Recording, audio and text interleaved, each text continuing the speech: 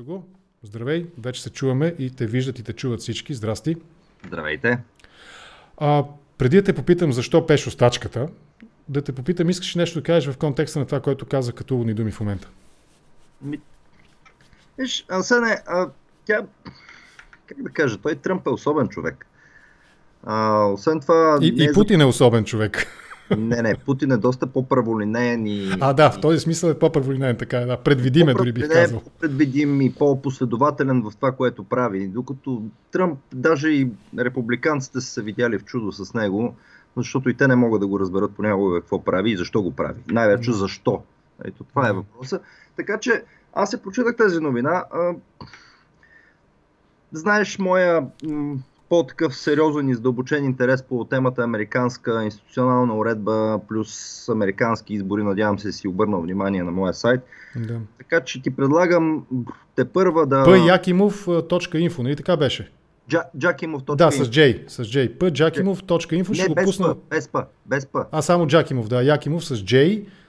.info, нали така беше? .info, да. Да, ще го пусна в линк после под видеото. Защото те там са в момента вървят две успоредни линии. Освен на абсолютно, айде да кажа така, неадекватното изказване по темата Русия и Новичок и Навални, то всъщност продължава, самото му изказване продължава добре. Защо всички споменават Русия? Защо никой не споменава? Да, благодаря. Аз го пропуснах. Трябва да се фокусираме върху Китай. Трябва да се фокусираме върху Китай. Тоест, аз затова казвам, той е малко особен, но има и още една линия. В момента тече един друг скандал във връзка с един доклад, който излезе в един едно от изданията, в които се твърди, че Тръмп е обявил, че загиналите в Първата световна война войници на американската армия в Европа.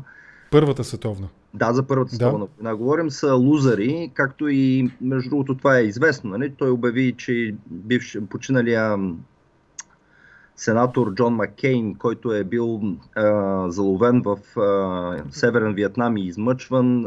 Дълго време е бил в плен, да. И също е бил лузър, защото е бил заловен. Лузър ли беше точната дума? Аз не си спомням. За лузър става дума. Аз спомням, че скандализира много тогава ветераните. Май му се наложи да обяснения някакви да дава. В момента сега отново е в този обяснителен режим във връзка с този доклад. Сега тук не коментирам дали е доклада истински или не, защото в момента те са буквално са... Първо, че изборите вече са почнали там. Те започнаха на 4 За кой доклад говориш? За досието Стил или говорим за Навални? Тук малко ти изпуснах мисълта. Не. Има още един доклад. Освен линията за Навални, има в момента тече още един скандал, свързан с тези изказвания за загиналите войници в Първата световна война. Да. Има много скандали. Изборите там са започнали и нещата са брутални, така че нашите избори в общо взето, да ти кажа, са доста забавни и така аматьорски в сравнение с това, което се случва. Аматьорски, да. Помня, че минали разговор ни беше за на тема мафията, нали, в България. Да. Ти тогава разви една много стройна и признавам си, почти ме убеди, това е факт, почти ме убеди, че не става дума за класическата дефиниция, за класическия тип мафия, която познаваме примерно от началото на миналия век в Щатите, от още по-предишни, даже и сега от 19 век в Италия, примерно, дори и сегашната италианска, но да минем постепенно към българския контекст. Естествено, първи ми въпрос, аз ти обещах, че така ще бъде, обясни защо стачката. Всъщност този прякор ми излезе 97-ма от по-младите от мен са студенти в Софийския университет във връзка с протестите от 97-ма. След като разбраха, че всъщност историята е малко по-дълга. Аз реално 25 години съм се занимавал с политика в България. Стигнал съм, знаеш, до някакво публично ниво в различни периоди и така нататък, но никога не ме избраха за някаква публична длъжност, така че мнозинството от гражданите в България едва ли ме познава. Да. Но 1991 година в немската гимназия организирахме стачка срещу един учител. И 3 месеца, 2 класа го бойкотирахме, след което учителя беше преместен на други класове и така нататък. Да. 1994 година има една буквално неизвестна стачка студентска в България. Тя е само в Софийския университет и тя е 40-дневна окупационна стачка. Тя е от края на януари до началото на март. В нея също съм участвал. Бяхме окупирали Софийския университет и искахме, тогава беше свързано с бюджета, който се приемаше за съответната година, защото в онзи период бюджетите за текущата година се приемаха март-април месец, а не както след това стана ноември, октомври, ноември или декември. Да. И ние стачкувахме, защото искаха да намалят процента за финансиране за висше образование. Ние не искахме да бъде намален, не искахме даже да бъде увеличен. В крайна сметка не го намалиха, не го увеличиха, но не го и намалиха. И след това дойде 97 година и когато младежите, общо взето, сега всички сме на средна възраст. Нали? Мисля, че с теб миналия път се условихме, че сме неприятно закръглени, но мъже в разцвета на своите сили. Нали? Подобно на Карлсон. Да. Точно така е, но сме на средна възраст. Нали? Да. Младежите тогава, аз бях трети курс, младежите от първи курс, изведнъж като разбраха, нали, така предисторията ми, ме кръстиха Пешо Стачката. То така си останах. 97 година, това бяха тези, които не си спомнят, дано да не пропусна и аз, защото все пак, нали, сме и над средна, може би, възраст вече. Някой от нас, нали, вървим в тази посока, сме се опътили сериозно. Но това беше годината, зимата на недоволство срещу кабинета Виденов. Грешка. Това беше Грешка. Луканов бе, Виденов. Луканов. Не, той е Виденов, обаче Виденов вече беше в оставка. Да, но управляваше Виденов. Това е известната Виденова зима. Това имам предвид. Ти сега виж как ме подвеждаш и ме караш да се съмнявам, да почвам утре да обикалям аптеките да търся Гинко Билоба, примерно, и там каквото, нали, някакъв аналог на Гинко Билоба. Заместител, някакъв генерик на Гинко Билоба. Това беше Виденовата зима. Много ярки протести тогава. Атака срещу парламента. Аз съм чувал от хора, които са имали досег с службите, че тогава службите са изчислявали детрейда, нали, ако атакуват с хеликоптери, както и да било атакуват, нали, протестираш, какъв ще бъде процента на загиналите при тази полицейска атака. Дори това съм чувал и са ми казвали хора, които са, пак казвам, в досег с службите. Това е годината, в която идва Костовия кабинет на власт и ти тогава си бил активно участваш в тези процеси. От тази гледна точка, за мен лично много интересен въпрос и нека това да бъде също втория въпрос, на практика де-факто разговора между нас. Полицейското насилие, твърдостта на протеста, сякаш са неизбежно условие да се постигне успех в исканията за една такава радикална смяна на властта, брутална, буквално революционна през улицата. От друга страна обаче насилието поражда насилие и ако гражданите упражняват насилие спрямо институциите като някакъв символен образ, полицията естествено ще ги охранява, защото те охраняват, по дефолт охраняват обществения ред, пазят обществения ред, законовия ред, пазят държавната сигурност, националната сигурност, което е де-факто уред, как се казва, обществено-политическата система я охранява. Това е част от техните задължения, колкото и да не ни харесва, е така. В този смисъл, как се отнасяш ти към тези призиви? Трябва да има радикален протест, трябва да има брутален бунт, революция, въстание или каквото и да било. И неминуемо последващото от това реакция на полицията, която ще прояви сила, за да запази установения ред в държавата. Сега ще ти отговоря първо с една фраза от един филм. Беше Добре. От Недосегаемите с Кевин Костнър. Ставаше дума за историята как Елиот Нес залавя Ал Капоне. Те тогава им дават пълен карт бланш и те общо дето на практика стават една ловна дружина за човешки глави. Така, в филма Шон Конери играеше старото ченге, циник, той знаеше за корупцията в полицията, въобще не му пукаше и така нататък. Да. Подгониха Ал Капоне и ключовата сцена, всъщност репликата на Шон Конери, която аз искам да цитирам, за да свържа за полиция и протестиращи, е следната. Ал Капоне изпрати убийци да убият Шон Конери.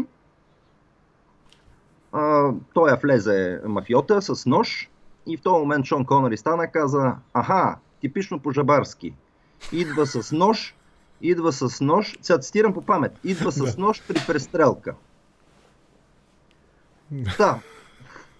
Какво имаш предвид с това? Да. Когато, нали, сме се изяснили, че срещу нас има организирана престъпност, знам, че много от твоите читатели, слушатели, а и от гражданите смятат, че е мафия. Нека да го наричаме протомафия. Ти го употреби този термин. Да, аз го наричам организирани престъпни групи от джепчии. Нали? Това ми е... И автоджамбази, да, също и това го помня. Но тези автоджамбази са окупирали властта и полицията е на тяхно, всъщност няма да наричам и нея полиция, ще наричам милиция. Ще обясня малко по-късно защо. И добре. Милицията защитава тези групи от автоджамбази. Нека да отворим една скоба. Не трябва ли полицията в една демократична държава да пази наистина установения ред и система, политическа система в България, в държавата и така нататък? Тоест, да. В този смисъл не е ли оправдано всеки власт човек, нали, личност, той би искал полицията да пази установения демократичен ред в страната, когато е необходимо и със сила. В този смисъл полицейското насилие не е ли оправдано? Не. Защо? Не, защото тук влизаме в един доста сложен разговор, но ще се опитам да го опростя. Добре. Ако имаме политика, а ние в България нямаме, защото се изяснихме, че това е протомафия, бандити, автоджамбази и така нататък. Това не са политици.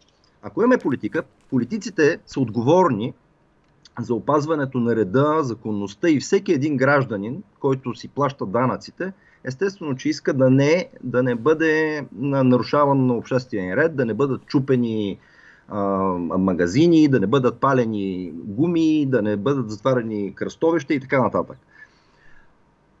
Във всеки един протест, който излиза, нали, включително говорим за Западна Европа, даже и за Гърция, той в началото винаги, в повечето случаи, адресира някакви искания, които явно, за да излезеш на протест, означава, че има проблем. Да. Ако имаш политици, те взимат тези и се опитват да ги реализират като политики чрез политическите действия. Тогава изолираш, всъщност политикът изолира радикалите, които във всяко едно общество съществуват, но те са в една нормална ситуация в рамките на 5 до 7% и това е изчислено от много изследвания. Да. Всяко едно общество, независимо в коя година говорим. Ако искаш в 19 век, в 18 век, горе-долу радикалите са 5 до 7%.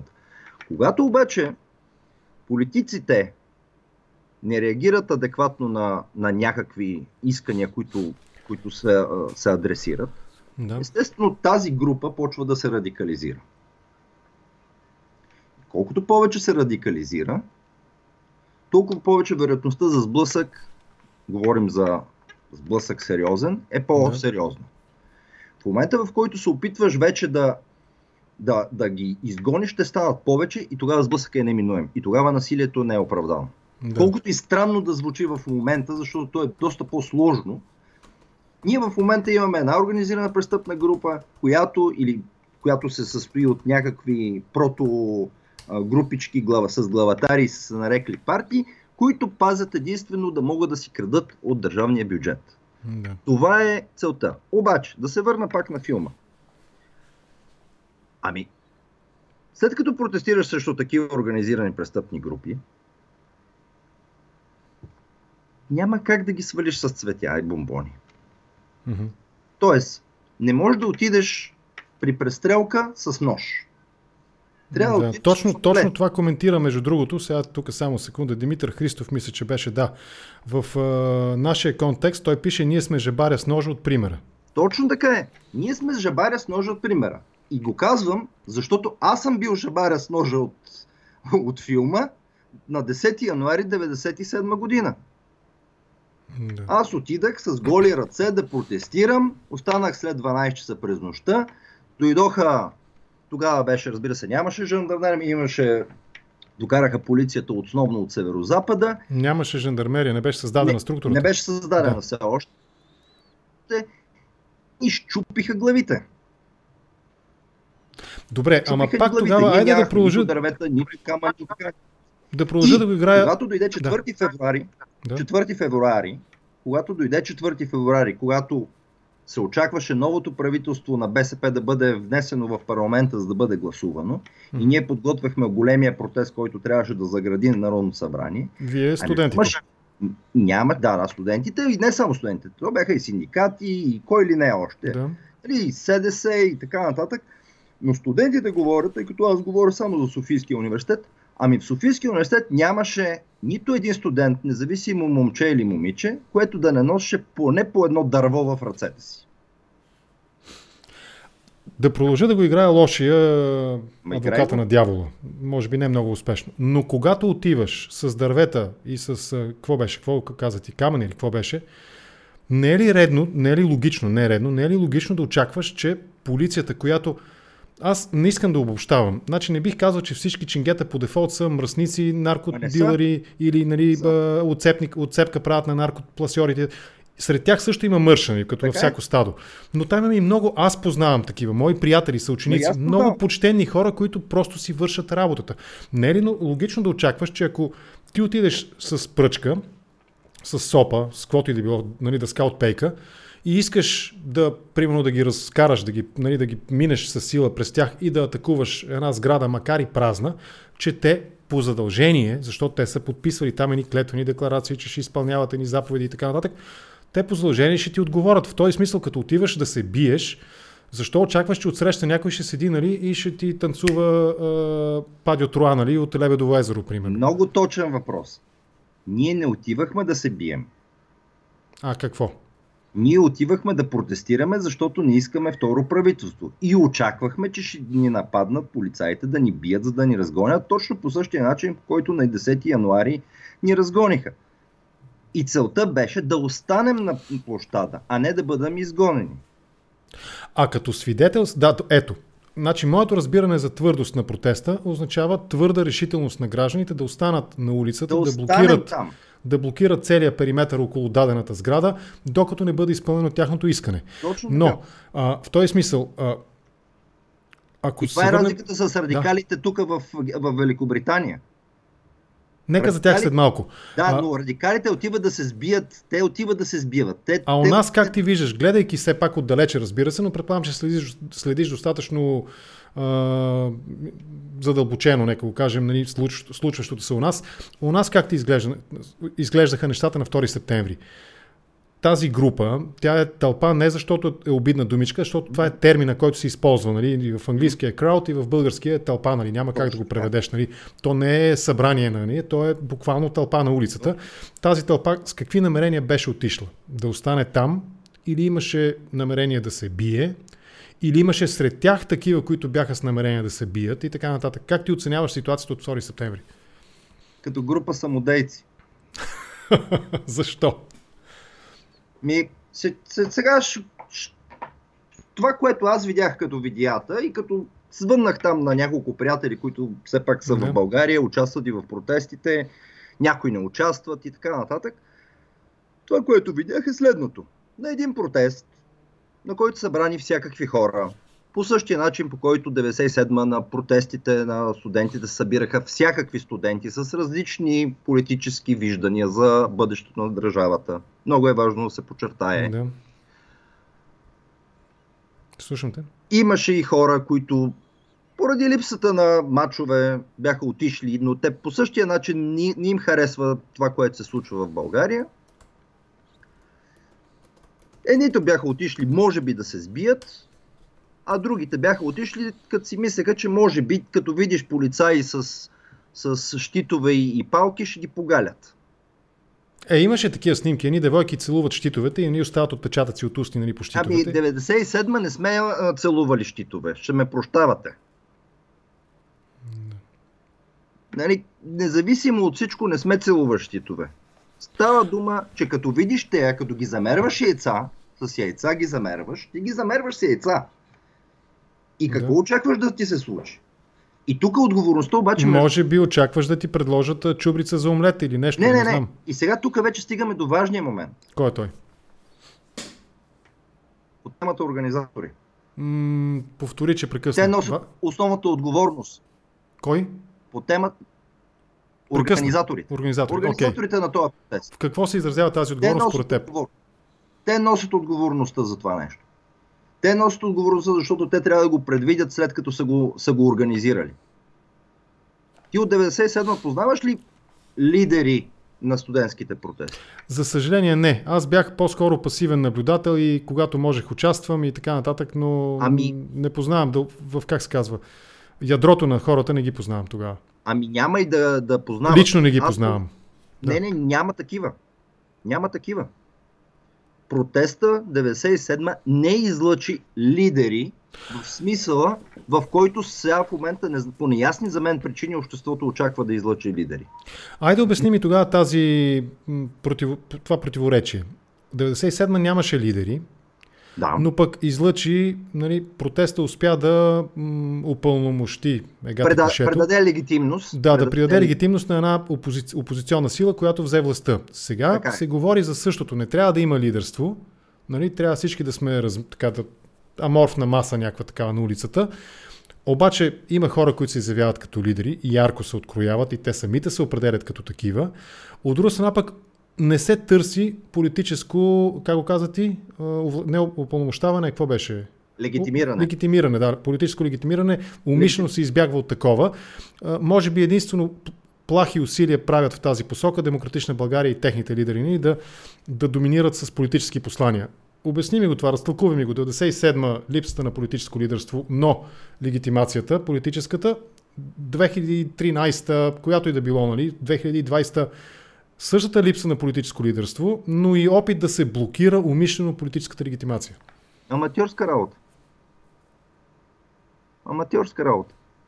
Но от една страна, аз 2013, между другото, това съм го говорил с разни хора, които участваха в протести, им казах, като искате да взимате властта, отивате, взимате едно столче, заставате отпред и почвате да говорите. Ма те няма да ни харесват. Като не ви харесват, как да спечелите властта? Как да стане по този начин? А не е ли причината заради това, че все пак през 1997 нещата бяха много по-полярни? Политическата ни система беше много по-близка до вашата във Великобритания, биполярна, докато сега имаш пълен мишмаш. Имаш една дясна партия, която... да не почваме анализ на ГЕРБ, Имаш една лява партия, която също да не я коментираме колко е лява. Всъщност в момента имаш същата поляризация, но по друг начин. Тогава я разпознавахме във вид на някакви партии, приемахме ги като легитимни представители на обществото, тази поляризацията, докато сега поляризацията е съвсем друга. Имаш едни бандити, които са в парламента, ОПГ-та от джипчи, и имаш граждани от другата страна. И тук обаче, пак да се върна на темата за 97-ма, ти не познаваш лидери. Няма лидери. Обаче аз бях един от хората, които организирахме тези протести. Да. Ние бяхме се кръстили КПСС. Защо? Координационен преподавателско-студентски съвет. Идиоти! Ние бяхме КПСС на БСП. Тоест Координационен преподавателско-студентски съвет на безсрочен студентски протест. Добре, окей. КПСС на БСП. Но реално нито един от нас не е бил лидер на протест. Ние всъщност бяхме момчетата за бой. Тоест, ако стане нещо на улиците с всички тия хиляди хора на улиците, вас да ви бият. Нас щяха да ни бият. Ние реално носехме отговорността, което се случваше на всички кръстовища.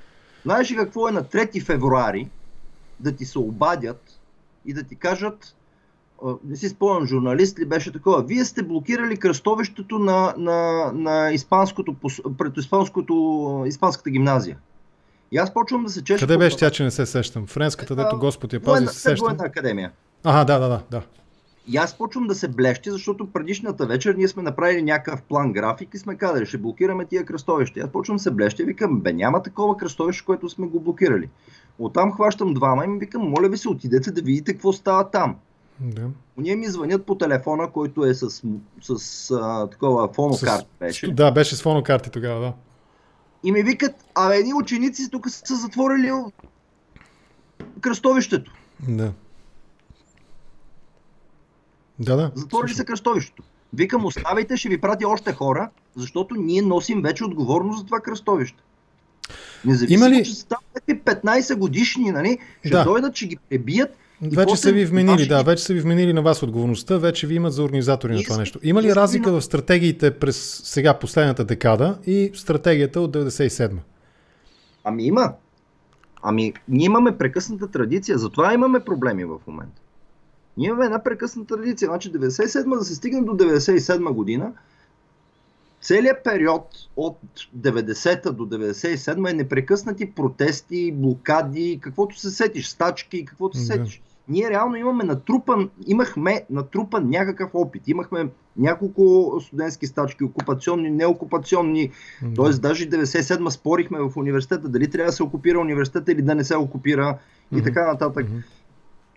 Тоест, ние имаме натрупа. И след това по неясни причини за мене, всъщност съвсем са ми ясни, нали? Просто политиците се притесниха от това, което се случва при нас. Я разкажи малко повече. Кои политици се притесниха? Всички. Най-вече тия, за които аз съм гласувал. Най-вече и ОДС ли там? Кога бяха? ОДС ли бяха тогава? ОДС, да, и БСП. БСП, да. Те всъщност БСП и ОДС много се притесниха, като почнахме да се разхождаме с тия дървета по барикадите и по такова. И затова си мисля, че ги е подтикнал към споразумение на 4 февруари. Защото когато за първи път В какво се изразява притеснението на ОДС тогава? Какво се притесняваха? Ние бяхме станали доста независими, защото в средата на януари това не се знае, разбира се, защото ние не сме и се опитвали да го изваждаме на преден план, защото целта ни беше съвсем различна. Всъщност ние на средата говоря пак само за студентите на Софийския университет. Да. В средата на януари ние влязахме в остър конфликт с Софийското СДС по всички възможни линии. Ние всъщност още от началото влязахме в конфликт с тях, защото те говореха някакви дивотии за експертни правителства и на национално спасение и не знам си какви неща и въобще не искаха предсрочни избори. И ние ги предупредихме, че нашия протест е за предсрочни избори, не ни интересува. След което, когато блокирахме, след което ни пратиха едни студенти, те бяха студенти наистина, ама така доста по-възрастни студенти, които се оказаха от близките на господина Евгений Бакърджиев, софийските седесари, да ни контролират. Сега колко могат да контролират, какво си представили, не знам. След което ние блокирахме за първи път Орлов мост. Там аз съм го написал, Иво Мамута, един от беше първи курс право, и Сашо Снагалса, който беше радиолюбител и слушаше полицейските радиостанции. Аз имах, позволи ме едно отклонение, аз имах един приятел, такъв любител на електрониката, нека го кажем така, и него го представляваше оперативен интерес и си спомням, че беше много добър да добавя разни подобрения да прави към фонокартите и те се рециклираха с така... Нали, пресареждаха се, да. Познавам такива хора и аз, да. И какво за този Сашо радиолюбителя? Сашо радиолюбителя ходеше, той ни беше единствената връзка, нали, с света, защото тогава мобифоните бяха много скъпи, GSM и въобще нямаше. Да. И всъщност той ни казваше какво се случва по полицейските честоти. Защото той ходеше все такава радиостанция. Човек е радиолюбител, слуша Австралия, нали? Той не се интересува от България, но лови междувременно и полицейските честоти. И той ни казваше, и те двамата отидаха, събраха 30 човека, отидаха, блокираха Орлов мост за 30 минути, разбира се. Защото аз бях го предупредил Иво. Викам, човек, да знаеш, могат да те бият. Нали? Прецени си, нали? Събери си хора, които са готови да отнесат шамарите. Да. Той каза, няма проблем. И вечерта довтаса цялото софийско СДС, там пак тия, дето ти казвам, че бяха студенти, да ни държат сметка, че ескалираме протеста. След което ние написахме едно гневно писмо на господин Бакърджиев, като го нарекахме господин Медникаров.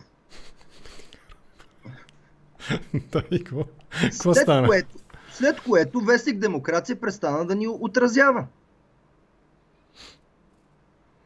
Ние им обявихме, че студентския протест няма да завършва на вечерния митинг на СДС. Не защото ние няма да гласуваме за СДС, а защото има хора сред тия студенти, които няма да гласуват за СДС. Какво значи няма да завършва? Разотиваме се. Лека нощ, утре пак ще се видим.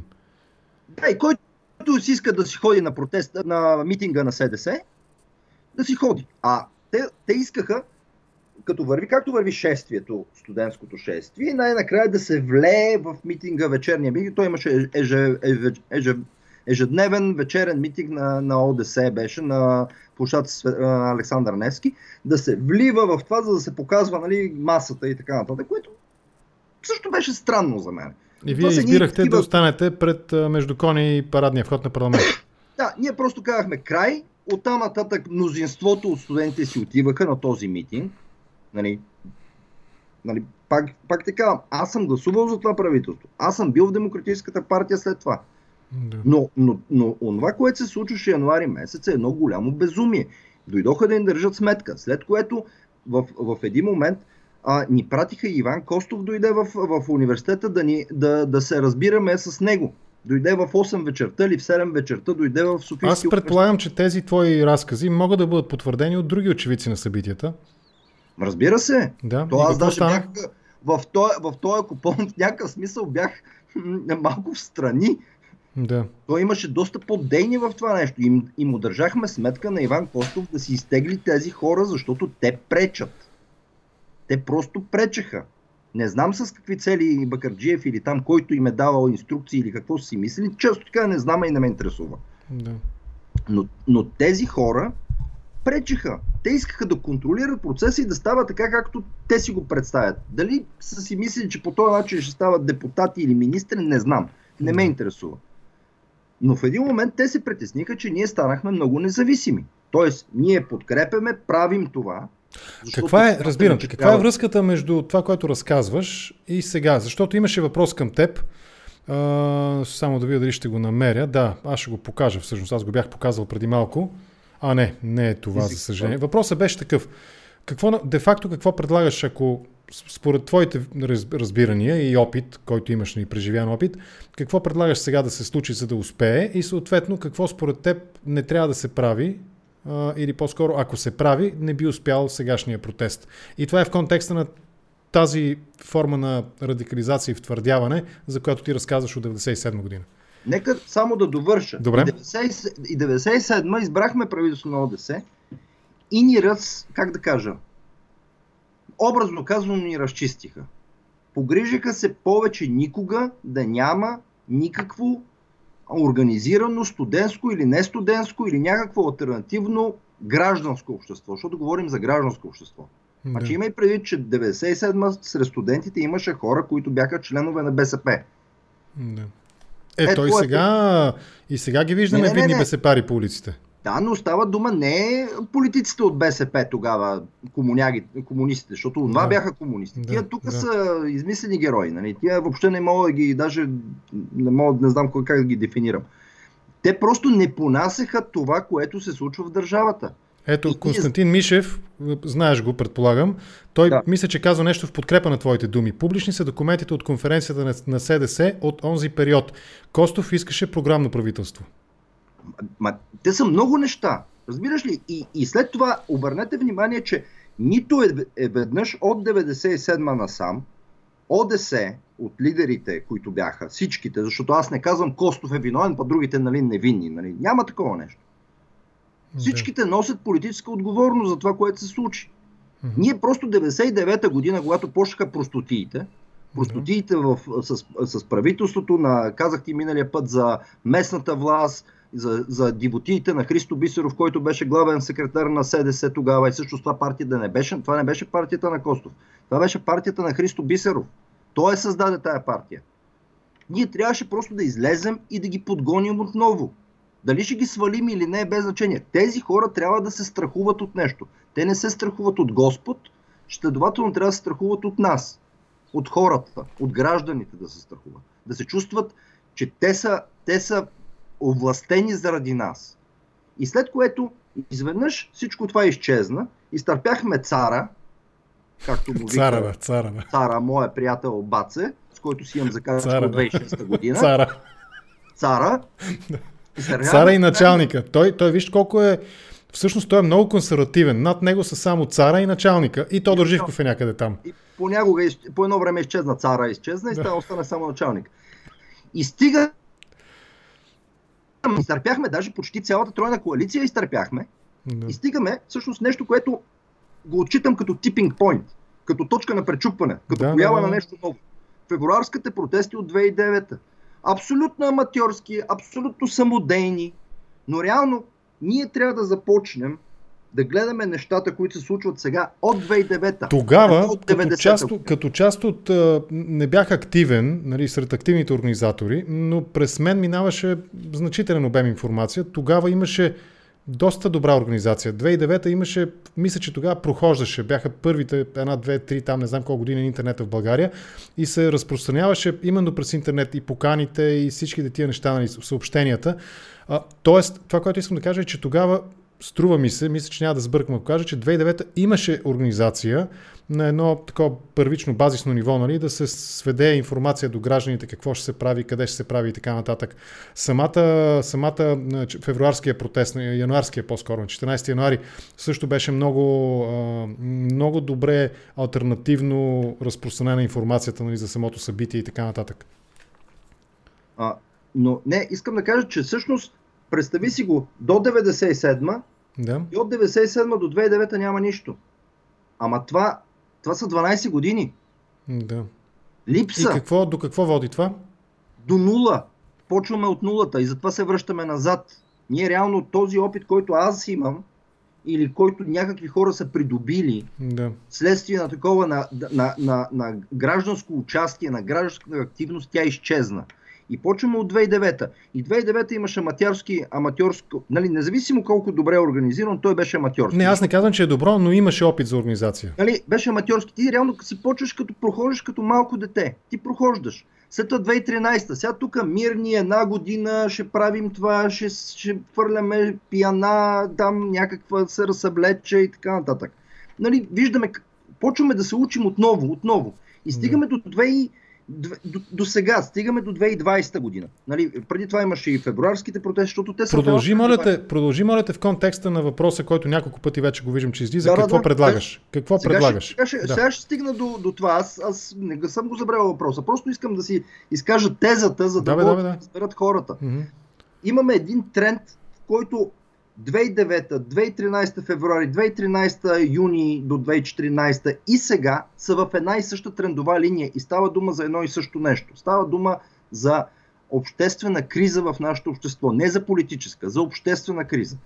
Стигаме до 2020 и виждаме едни абсолютни аматьори, които са организаторите на този протест, или поне тези, които твърдят, че са организатори. Нали? Тези, които твърдят, защото те не искат да помогнат. И те не могат, между другото. Те не, че не искат. Те не могат да поемат отговорност, защото никога не са поемали такава отговорност. Те не знаят как да поемаш отговорност за някакви хора, които не познаваш. Те са дошли, защото си ги извикал, обаче ти никога не си ги виждал.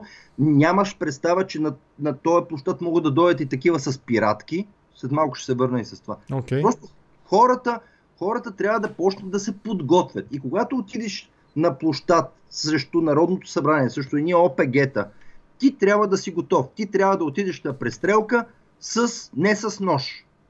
И трябва да си готов да останеш там, защото те ще те бият. Да, ще те бият. Но организаторите на този протест трябва да са отговорни, защото аз точно преди малко гледах видеото на Бенатова, нали, оня, дето му викаше на Арман. Нали, кажи им, ние не сме с тях и той не знае какво да каже. Да, Бенатова го описва в статус това нещо и казва, той казал, не мога да кажа такова нещо, защото хората няма да ме разберат и ще се объркат. Той не може да каже. Той не знае какво да каже. Той не е бил в такава ситуация. Той няма представа как да реагира. Не вярвам да не е бил. Бабикян е доста по-възрастен от мен и теб. Човек, аз го познавам лично. Никога не е бил в такава ситуация. Добре, разбирам те. В такава ситуация. Аз съм бил в такава ситуация на 4 февруари, когато ни се обадиха и ни казаха, че има струпани полицейски части на околовръстното за следобедния протест около парламента. Имаше. Аз помня тези неща. Аз не знам. Чакай, полицейското присъствие беше много масирано тогава. Това го помня. Да ти кажа какво означава да носиш отговорност. И го знаем 3 човека в този момент. 3 човека, че тия ще нахлуят и ще ни смажат на площада. 3. Да. И аз им казах на тия двамата. Сега си затваряйте устата. Ще си затваряте устата, протеста продължава по същия начин.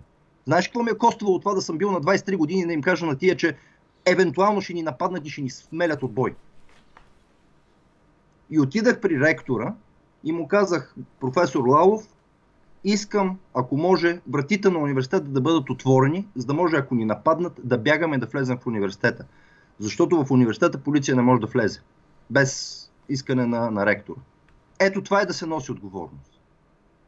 И съм е понесъл, и съм знаел какво може да се случи. Защото каквото и да стане после, ще обвинят полицията, но аз лично за себе си ще го знам какво се е случило. Тези хора не могат да носят отговорност. Тези политици, които са wannabe политици, аз много им се кефя, че искат да са политици. Застанете точно както Костя Копейкин, който е пълен комедиант, застанете отпред на първия ред, вас да ви бият. Ти гледа ли едно отклонение малко за самореклама и така егото да си начеша, а може и да ме сриташ, ако искаш? Гледа ли разговора ми с него? Гледах. Само първия обаче. Окей, той да. Втория беше също като първия. Само, че втори. Както би казал Божинката. Какво ти е мнението за неговото, за разговора по принцип и за неговата позициите, които изрази? Истински популист. От МВР. Нека да не забравяме кой той е. Той е кадър на Краси Каракачанов. Истински популист. Когато трябва са крайно леви тезите, когато трябва са крайно десни тезите, понякога са консервативни. Да, виж обаче как бягаше. Направи ти впечатление. Аз не съм, или това беше във втората част, не си спомням, но по едно време аз го питам, значи ти в момента говориш като радикален капиталист и като либертарианец или като анархокапиталист. В първия беше, не? Той каза, не, това не е вярно. Европейската комисия ни помага, ама после казвам, не, тя всъщност не ни помага, нали? Трябва да има извънредно законодателство и трибунал, ама да не е баш като Народния съд, нали? Истински популист. Но виж, поведението му какво е? Той е там на първа линия. Той не бяга да бъде арестуван, за да не бъде арестуван. Хаджигенов можеше да бъде видян, по някои кадри го има, нали? Наистина на първа линия се вижда няколко пъти Хаджигенов. Това не му е за първи път. Нали? След като искаш да си част от този протест, нали? Ако не искаш да си част от този протест, си против протеста. Нали? Говорим за това. Но ако искаш да си част от този протест, ако искаш да си представител на тези граждани, заставаш на първа линия. Носиш отговорност, защото ти я носиш тази отговорност. Добре, айде обясни ми нещо друго. Демократ. Човек, който по принцип, не аз и ти, един такъв събирателен образ.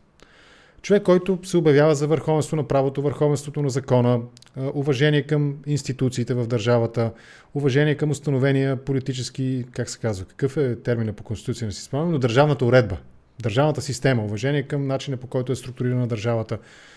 От една страна. От друга страна, от думите ти така разбирам една критика, че хората не са били готови или тези, които се изявяват като лидери, не са подготвили хората и не са поели отговорността за това, че може да се стигне до брутални сблъсъци с полицията.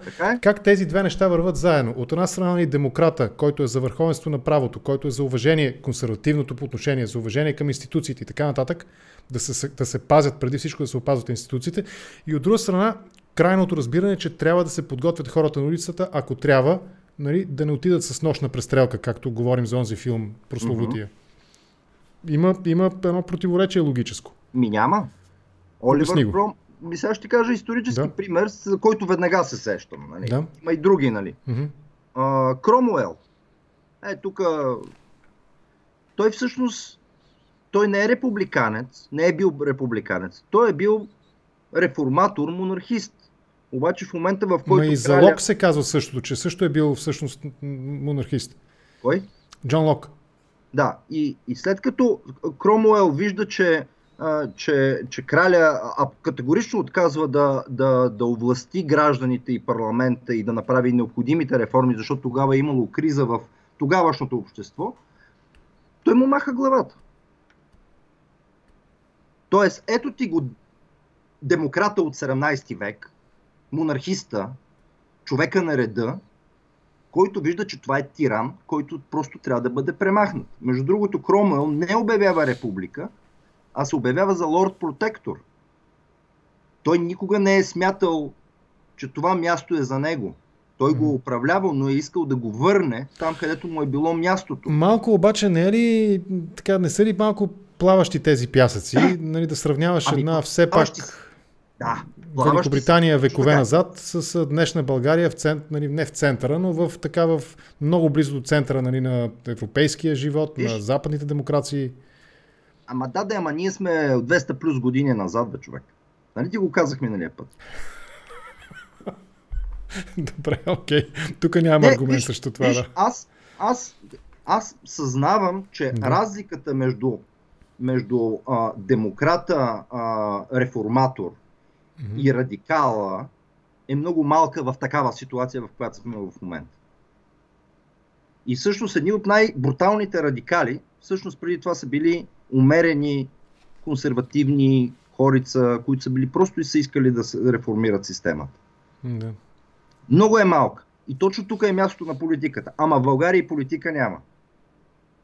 Разбираш ли в колко абсурдна и безумна ситуация сме, което означава, че гражданите трябва много, много спешен порядък да почнат да се самоорганизират като хора, като общество, като общности, да си помагат. На този протест всички трябва да знаят, че като отидат, съседът ти, независимо, че не го познаваш, трябва да го пазиш. Това трябва да се научат.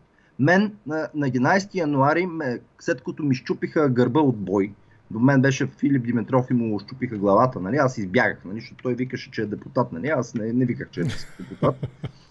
Избягах, нали, и ме заградиха и ме биха, нали. Трябваше да викаш, може би, че си от КПСС и щяха да те... Това беше после. Преди това не бях от КПСС. Знаеш какво се случи? Всъщност, мен ме спасиха някакви хора, които аз никога през живота си нито ги познавам, нито ги им видях и лицата. Аз понеже паднах защото беше заледено, нали, и буквално като те бият с палките и паднах на Народно събрание на площад. А ти говориш за 9-та година, да. Да, за 97-ма. Аз и за 2009-та мога да ти кажа как там не ме биха, там избягах по шишман. Добре. Но става дума, минаха някакви хора, просто ме дигнаха и казаха, можеш ли да бягаш? Нали, когато видиш, че някакви полицаи заграждат и дърпат някакъв зад щитовете, отиваш и се нахвърляте върху това и го вадите оттам, бе, хора. Това трябва да се случва. Тук стигаме до другия съществен спорен момент в ситуацията. Значи, от една страна, нали, бунт, революция, неметешно въстание и така нататък. От друга страна обаче, защо полицията упражнява насилие? Чакай малко сега. Нали, ти отиваш... Ама тогава, това означава, че ние трябва тогава да сме в този смисъл да казваме не колко лошо, че набиха този, обгазиха онзи, а да казваме така е, на война като на война. Да, и да ги обвиниш, че упражняват насилие, но да не пищиш като ощипана мома. Нали? Уни от друга страна са ми още по-забавни, да ти кажа. От коя друга страна? Полицаите? Да. Там пък какъв цирк е, нали, с тия ревове, нали, че са били там трима с малкото им пръстче било не знам си какво, па другия не знам си какво, па на ония тести се разбрах, че нещо му имало, нали, на тести са. Стискали го, да, някой го стискали за тести си. Нали, извинявай. 2009 година си говоря с един от специалните служби, специалните части за борба с безредиците, грък, който ни охраняваше в Атина, че там за пореден път имаше бесни протестите, щяха да ме бият и протестиращи полицаи, нали, защото съм середжия. Си говорим и му показвам 2009 протеста. Да знаеш какво се случи там. Едни отпред се сбиха с полицаи и така нататък. И знаеш какво ми каза този полицай? Какво? Гръцкия. Ма вика, вашите полицаи ще бият хората.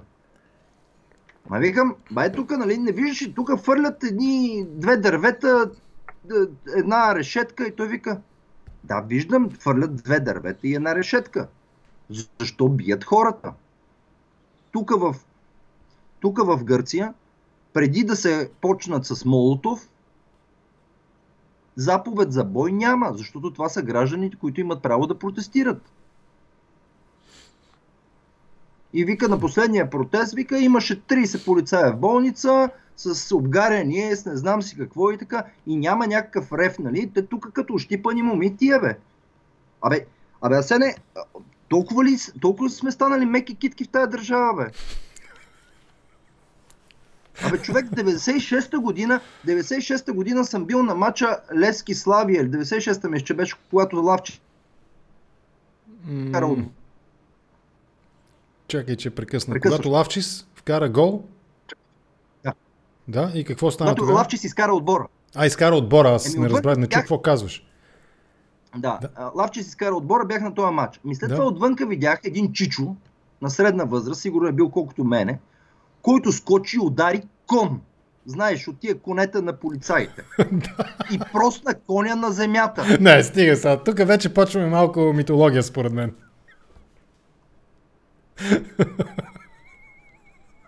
Не, вярвам ти, нали, но звучи чудо през моите уши. Скачи, тресна коня. Сега, аз ти казвам, не че коня е умрял, нали, или нещо такова. Коня се улюля и падна. Разбираш ли? Коня се улюля и падна. Той е живо същество. Ама от кога станахме такива? Не знам, просто не мога да разбера. Убият ме. Знаеш какво видях аз на видеята? Някакви пичове, най-вероятно от лескарската агитка, защото няма кой ядра да яде, които нямат мачове в момента и фърлят пиратки. Какви провокатори признавам си, и 3 самоделки видях. Защото той Дима е малко по-различен от самоделки. Тия бронз и минимум ли? Тях ли имаш? Да. Те са там, Дима мисля, че е оранжев. Да, малко по-особена, нали? Да. Не е като пиратката, нали? Минимум бронз, бомбички съм правил 80-те години в младост, нали, преди мачове. Нали? Извинявайте, ама несериозна работа е това. Несериозна работа. Ако имаше провокатори, платени говоря, знаете ли, че ще е доста неприятно. Доста неприятно. Нямаше да е с пиратки. Пиратки, бе, човек. Пиратки. Пиратки и такива фойерверзи. Нали, то на всяка нова година има повече такава огнева мощ, отколкото въстанието на 2 септември. То е като все едно сме в някаква бомбардировка на 2. Дайте сериозно, бе. Дайте сериозно да си говорим нещата. Престанете да седите в някаква конспирация. Освен това, сега ще дам и още един пример. Добре. Помниш ли го протеста и контрапротеста при избирането на Гешев за прокурор? Да. Казвам им на всички твои слушатели. Отворете снимките, ги има в нета. Вижте физиономите на едни по-специални пичове там. От контрапротеста. Контрапротеста. С едни хубави татуировки, с едни много странни лица и така нататък. И сега отворете видеята и вижте тия 20 плюс годишни пиклювци от агитката, дето фърлят пиратки. Да. Различни хора са. Че са се самоорганизирали, че са се самоорганизирали да отидат да се сбият с полицията, е факт. Да. Но организаторите трябва да очакват, че такива самоорганизирани групи могат да се появят и да искат да се сбият с полицията и да вземат всички необходими мерки. Това не се случва. Това не е ли малко... Ето, ти самия кажеш, да вземат мерки, това да не се случва. Това не е ли поредния парадокс, логически фаласи, така, грешка логическа? От една страна да няма такива неща, да предвидят, да изолират, да предотвратят. От друга страна, ако ги няма тези неща, протеста няма да успее. Трябва да си го... Виж, ако имаш представа какво правиш, имаш най-обща представа, не детайлен план, защото плановете обикновено не се случват така, как си ги мислиш. Нали? Просто и ти си правил планове и те не се случват. Нали? За хората и мишките, нали? Какво е общото между плановете? Нали? Не стават. Нали? Говоря за общата цел. Ето, давам ти го много простичко, аз как го виждам. Аз тръгвам да организирам протест. Викам всички и очаквам да дойдат много хора. Съответно, това са хора, които не познавам, нямам никаква представа къде са родени, какво им е в главата, колко са радикални, пияници ли са, наркомани ли са, нямам никаква представа за тях. Защото това е целта на мероприятието, аз ще свалям властта. Съответно, намирам мои приятели, познати, хора, които са ми съмишленци и така нататък. И им казвам, пичове, вие ще сте охраната на този протест. Вие ще следите, няма да си професионален, но ти ще си охрана на този протест. Ти ще следиш да няма наркомани, ти ще следиш някой да не мъкне в турбата бомби, а не пиратки. Ще го следиш. Може да го изпуснеш, но 50% да хванеш. Защото на този площад ти очакваш майки с деца. И в момента, в който стане това, в зависимост от ситуацията, и точно за това трябва да си на първа линия, а не отзад с микрофона и да викаш запагазете спокойствие, за да видиш каква е ситуацията, защото отзад с микрофона нищо не можеш да видиш. Да. Защото може изведнъж да се окаже, че полицаят е провокирал побоя. Защото често това се случва. Те виждат тия от агитките и предизвикат побоя. Точно полицаите. Аз това съм го виждал по мачовете 90-те, като ходих в Б-сектор. Да. И да го видиш ситуацията. И в зависимост от това кой провокира боя, ако са тия, които са провокаторите, идват твоите съмишленици, ги изнасят. Те ги изнасят, а не да ми викат къде са полицаите. Че полицаите, що трябва да ги спират тия, бе? Те пазят ОПГ-то, бе. За какво трябва да ти спират тия? Че идеални си тия. За какво ще ги спират? Познаваш ли Григорий Бояджиев? Да. Пише, питате. Не пише, не те пита, а казва. Пешо, тези протести са най-смешните протести до сега. Този протест няма никаква кауза. Искаш ли да му отговориш? Григорий, през Асен ще ти отговоря. Всъщност и Асена и на тебе и на останалите ще ти кажа. Нали, тъй като ние си поддържаме контакт, най-малкото във Фейсбук, хората, които бяхме така наречените момчета за бой. Той пише в YouTube. Нали, благодаря. Григорий, натисни на subscribe бутончето, за да се абонираш за канала на Контракоментар. Отговори сега. Да. В момента са 3 групи от тези, които бяхме 97. Основната, голямата група подкрепя тези протести, част от тях и участват на тях. Някои сме в чужбина, един в Израел, един в Щатите, атата с батата, например. Атата с батата е в Щатите. Батата е бейсболната. Той бейсболната. 97 ходеше с една бата. Нали, непрекъснато си ходеше. Той между е програмист, между другото. Той не е някакъв лумпен, а е програмист. Той си работи в Щатите. Да. Основната част подкрепят протест. Защото просто им е писнало от тия ОПГ-та. Една по-малка част от типа, която подозирам, че е Григорий, и аз го разбирам напълно. Нали? Има и предвид, че го разбирам напълно, защото това е точно частта, в която ни изметаха. Да. Са се превърнали в едни цинични, наблюдаващи процесите с отвращение и викат, абе и това няма да стане, тия са абсолютно смешни и така нататък. Така че аз го разбирам какво ми казва, няма кауза. Всъщност има кауза, само че тя е аморфна, Григорий. Аморфна е. Не може да я формулираме още. Да. Както точно 90-та година не можехме да формулираме какво точно искаме. Искаме ли НАТО или не искаме? Защото реално 90-та година, като се чуеше за НАТО, няма да ходим в НАТО. Като се чуеше Европейски съюз, или по-точно ЕИО тогава, нали, икономическа общност, нещата не бяха много ясни дали искаме в ЕИО или не искаме. Искаме в Европа, ама не е ясно дали искаме в ЕИО. Да. Нали, бяха ние аморфни неща. Искахме свобода на словото, искахме да има избори, искахме такива неща, но не ни беше много ясно. И сега в момента сме точно в тази ситуация. Затова ти казвам, ние от 2009 се движим отново, започваме отново.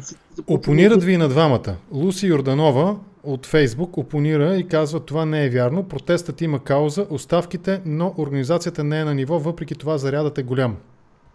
Да, аз съм съгласен с нея. Аз смятам, че има кауза. Просто не могат да я формулират, не могат да... Това, което много хора не виждат, и подозирам и ти се опитваш да го направиш, нали, евала за това, нали, но не могат да ти отговорят просто, да извадят политическото от тая кауза, защото просто оставката не е единствено. Това е моето твърдо убеждение, че трябва да се извади политическото от тази кауза. Независимо дали ще ми хареса или не, трябва да се извади политическото. За сега наистина има съпротивителни сили, които сякаш пречат на това да се извади на БСП каузата, но има и достатъчно вътрешна съпротива да се подкрепи друга, независимо коя, на Демократична България или на Копейкин или на който да било, друга кауза. Помниш ли какво миналия път ти казах? Сигурно, припомни ми. Следващото правителство на БКП обединена, освен ако някакви реаниматори не дойдат да спасят отново положението. Бях забравил за БКП обединена, да. Благодаря ти. Ти ми подреди да си построи, да си подреда мислите миналия път, спомням си, да.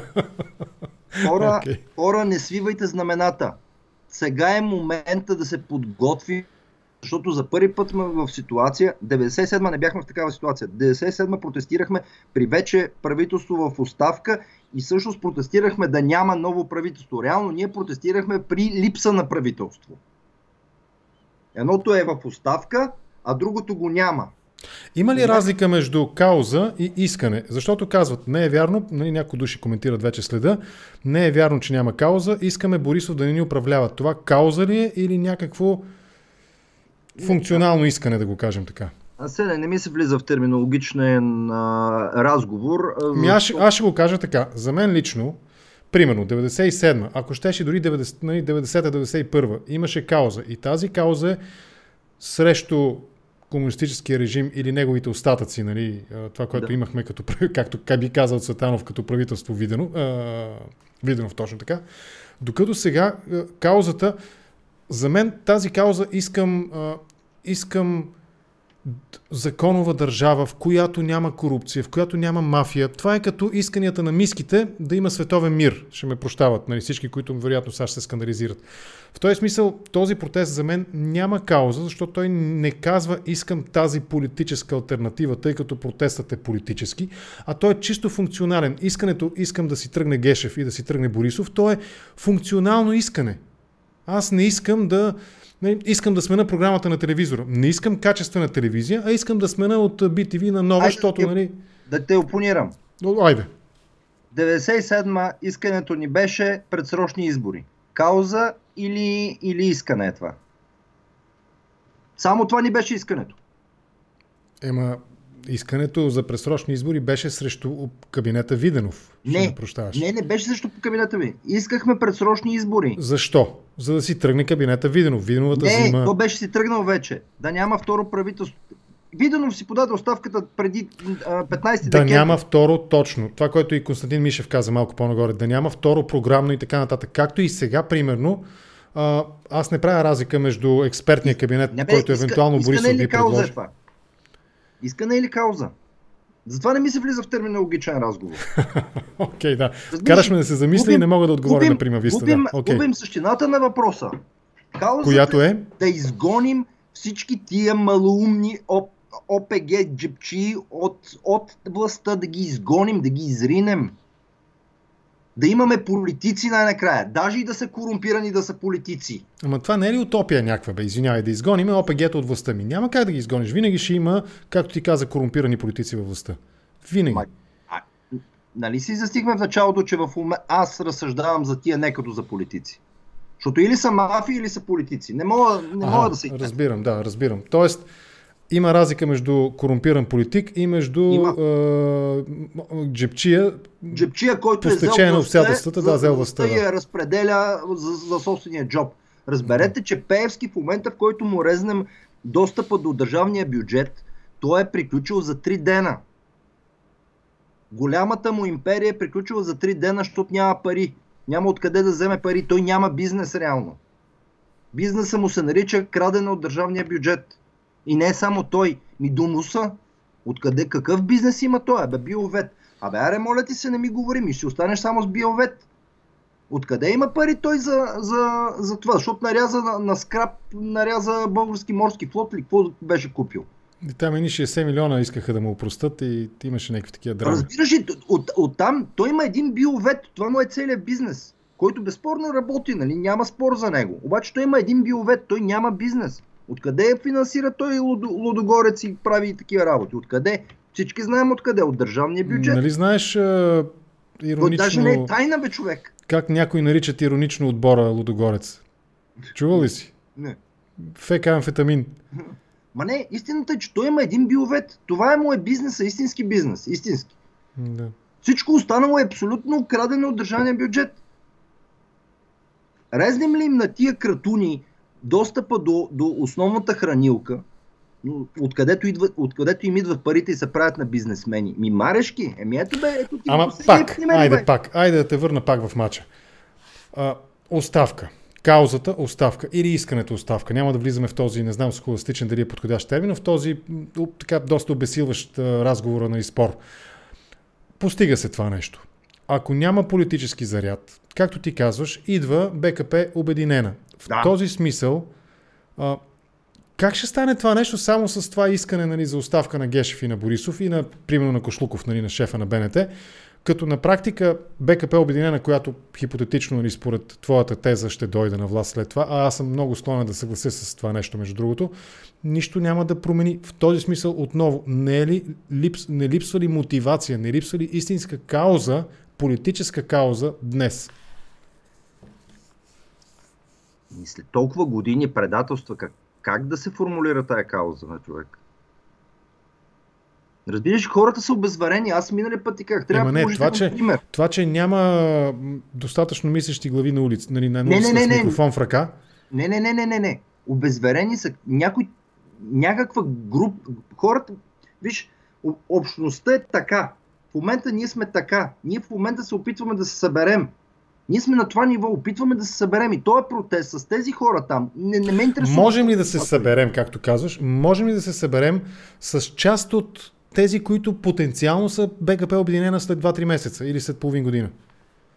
Аз не мога да се събера с Копейкиновци, с Майо Маноловци, с нали, там Ама Корнелио ти пазиха Ниновци. колелото, нали? Не те чух. Пазиха ти колелото. Защото иска да покажа, че са различни от ГЕРБ. Но го пазеха, наистина. Пазеха го, трима души там седяха и го да. Тези хора ние приемаме ли ги за част от нашето общество? Приемаме ги, те са част. Дали ги приемам аз лично като... Не. Въпросът не е политически. Приемаме ги ли? Да, те са част. Приемаме ги. Това е. Те са част от нашето общество. Аз като един виден консерватор ще ти кажа какво казва консерватизма. И по това можеш да правиш разлика между кой е консерватор и кой не. Кажи. Консерватора казва следното. Човек е такъв какъвто е. Обществото ни се състои от различни хора. Целта ни е да бъдем заедно като общество, независимо, че сме различни. Всички останали, които се опитват да обяснят, че те са правите и едва ли не, нали, трябва да се подравняваме по тях, те не са консерватори. Това е. Тези хора са част от нашето общество. Носталгици са. Соцносталгици. Те не са русофили. Те са съветофили. Да, аз това също съм го казвал много пъти. Това са съветофили. Да, такива са. Трябва да ги изтребим ли? Кажете какво да направим с тях. Аз отговарям, ако ме питаш, че трябва да има хора, нали, които да говорят достатъчно ясно политически, да предлагат алтернативни политически възгледи, като твоето, например, за дефиницията, най-проста дефиниция за консерватор, която да привлича около себе си. И в този смисъл винаги съм твърдял, че лидера, политически лидер, той разделя хората и разделяйки ги, привлича към себе си тези, които потенциално ще споделят неговите възгледи. Сега ние с какво се занимаваме? Нали, уж сме всички умници, нали, десни и така нататък и не знам си какво ги разбираме неща. Умни и красиви. Умни, красиви, не толкова красиви. Нали, с какво се занимаваме обаче? С какво?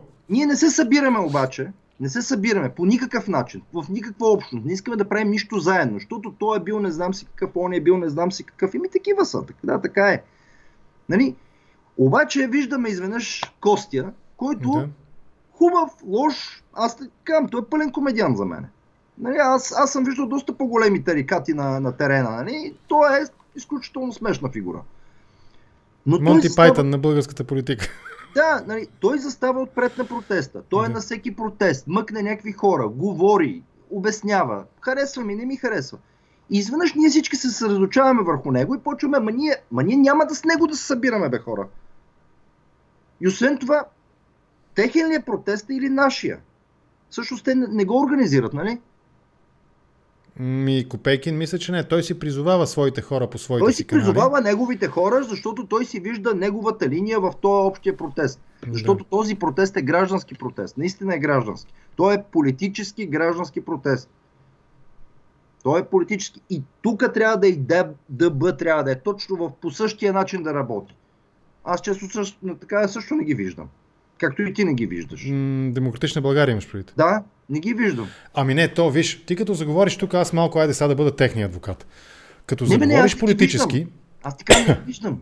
Не, аз ги виждам, бе, там са. Появяват се, нали, Христо Иванов всеки ден стримва нещо там, нали, нали, в смисъл участват по някакъв начин, организират също своите симпатизанти и фенове, нали, викат ги на определени места, водят някакъв живот. Но им предвид, като заговориш политически на такъв протест, нали, политически са ясни политически тези. Ето, например, тезата за лустрацията. Няма да я коментираме с теб сега, между другото. В смисъл, не че не искам. Миналия път я изчистихме. Да, говорихме достатъчно по въпроса. Това автоматично ще събуди най-малкото така скептично отношение към теб от страна на тези, които са около Копейкин, около Манола, нали, пчеличката Мая, около Корнела, на която, примерно, съм чувал журналисти да й викат Крюела, нали, и така нататък. В този смисъл политическото говорено неминуемо поляризира хората и ги разделя, приобщава и отхвърля. Айде да те попитам нещо, защото ти си там, аз гледам видеа. А някой пробвал ли се да го прави? Кое? Да говори политически? Ами не съм ги чувал, да. Не съм ги чувал с микрофон, да. С микрофон не съм ги чувал. Примерно говорихме до сега за Демократична България, не съм ги чувал с микрофон. Само Мая Манолова ще си тръгне. Ти нали знаеш как тя си тръгна обидена една вечер заради Манол Глишев?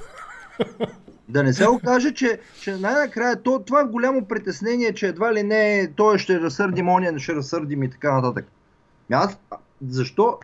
Това е всъщност една от основните грешки от след 90-та година беше, че ние, под ние разбирам нашите политически лидери в дясното пространство, колкото и да е дясно било и така нататък, обявиха, че цялата БКП, говорят за 1 милион члена към 90-та. По-малко са, но да речем 600-700 хиляди мисля, че са в края на 89-та са някъде около 700 хиляди мисля. 700 хиляди човека. Но с феновете, милион да речем.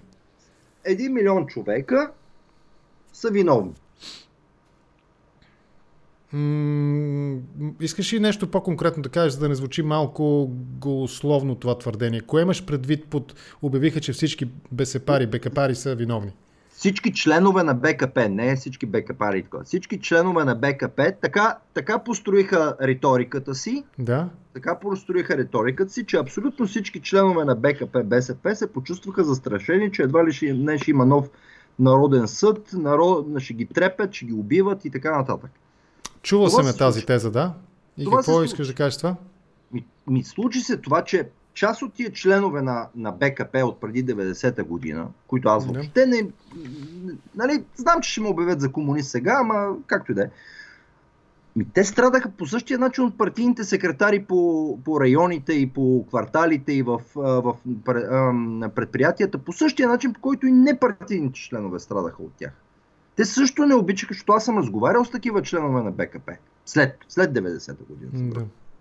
Те въобще не харесваха. Не, защо те обявят за комунист? Аз също не съм на мнение, че всеки редови член на БКП е виновен по подразбиране. По-скоро аз се фокусирам върху елита.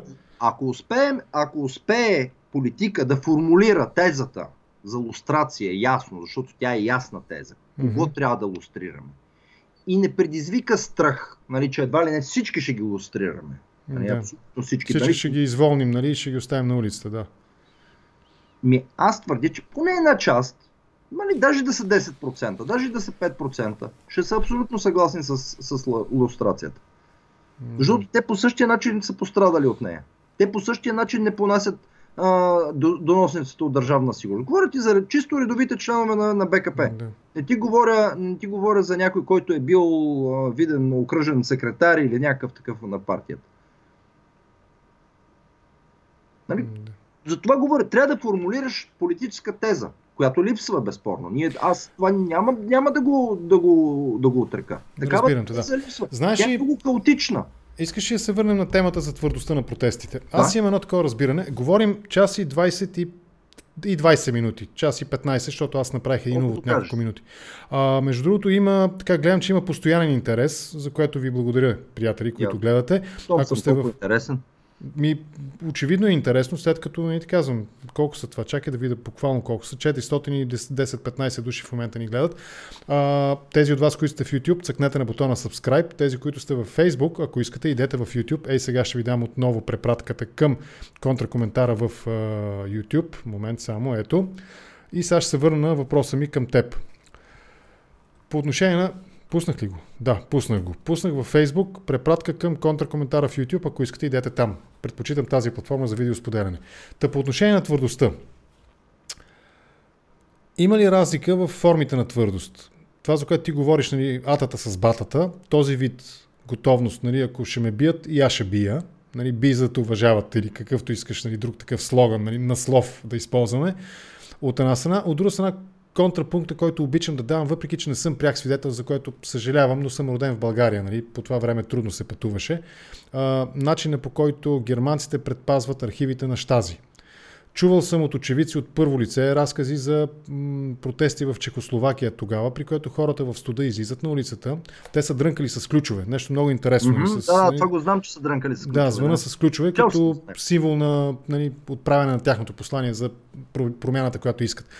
Хората, които живеят в региона наоколо, понеже е било зимна студена вечер, носят непрекъснато чай, топли напитки, за да останат хората на улицата. Това е един вид твърдост, при която ти си там, ти си готов, нали, да окажеш съпротива, но ти не проявяваш, не предизвикваш агресията спрямо себе си, но си достатъчно твърд и е ясно, че ченгетата, ако искат да те разгонят, ще трябва да извадат палките, водните оръжия и, нали, гумените патрони. И другия вид агресия, не агресия, твърдост, при която идват едни пишлагарчета, както ти каза там, пикловци, не мисля, че употреби израза, и почват да мятат пиратки, почват, нали, аз не знам какво, да ги стискат за тестиците, нали, полицаите и нещо от рода. Има ли разлика в двата подхода, в двата вида твърдост? Първият подход всъщност е гражданския подход. Чехословашко-германския, ГДРския. Да, но те имат ето това, за което ти говоря. Да. Гражданите са заедно, имат общност. Единия носи чай. Да. Той знае, че утре... Бехеровка ли беше тяхното питие? Бехеровка май беше. Да. Но става дума, че те са наясно, че полицията може да дойде и да им щупи главата. Да. И той, който носи чай, аз съм убеден, че той е готов да отиде и да застане на тяхно място. Но ние тепърва се учим на това нещо. И затова ви казвам, ще дойдат изборите. Трябва да го свалим това правителство. За Гешев и на мен не ми е много ясна цялата работа. Но Гешев е една друга история. Ако искаш някой друг път ще говорим, аз много се забавлявам. Ще ми бъде интересно да чуя мнението. Много ми е забавен този човек. Впечатляващо забавен. Аз за първи път виждам такъв човек. Няма аналог никъде. Не съм срещал такъв аналог. Уникално е. Но ние трябва да сме готови, защото следващото правителство ще бъде страшна гняз. Страшна. БКП обединене и тогава наистина ще се съберем. Трябва да съберем повече хора. И тези повече хора ще са и хора, които ще са гласували за БСП, ще са гласували и за ГЕРБ. Гарантирам ви го това. И кой с тях ли ще се отделяме? Не, ти гласува за ГЕРБ. Той ти е съседа, ти го виждаш, че той, нали, не говоря за разбойниците, нали. Говоря ти съседа, който отива гласува за това, за да не дойдат комалисите. Комалисите, да. Нали? Да. Говоря за съседа, защото аз познавам такива хора. Аз познавам съседи в Люлин, нали, които отиват и гласуват и са ми го казвали, ти много лошо правиш, че тук критикуваш нашия Бойко, той такъв. Викам, вижте се на какво приличате, бе. Викам, да не би да сте добре. Не, той ни пази от комунистите, той така, той така.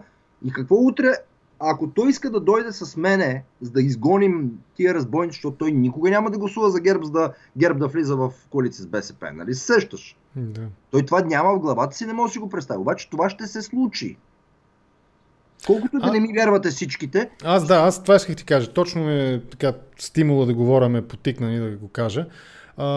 Не вярвам, че този сценарий е възможен буквално, в буквалния смисъл коалиция БСП-ГЕРБ.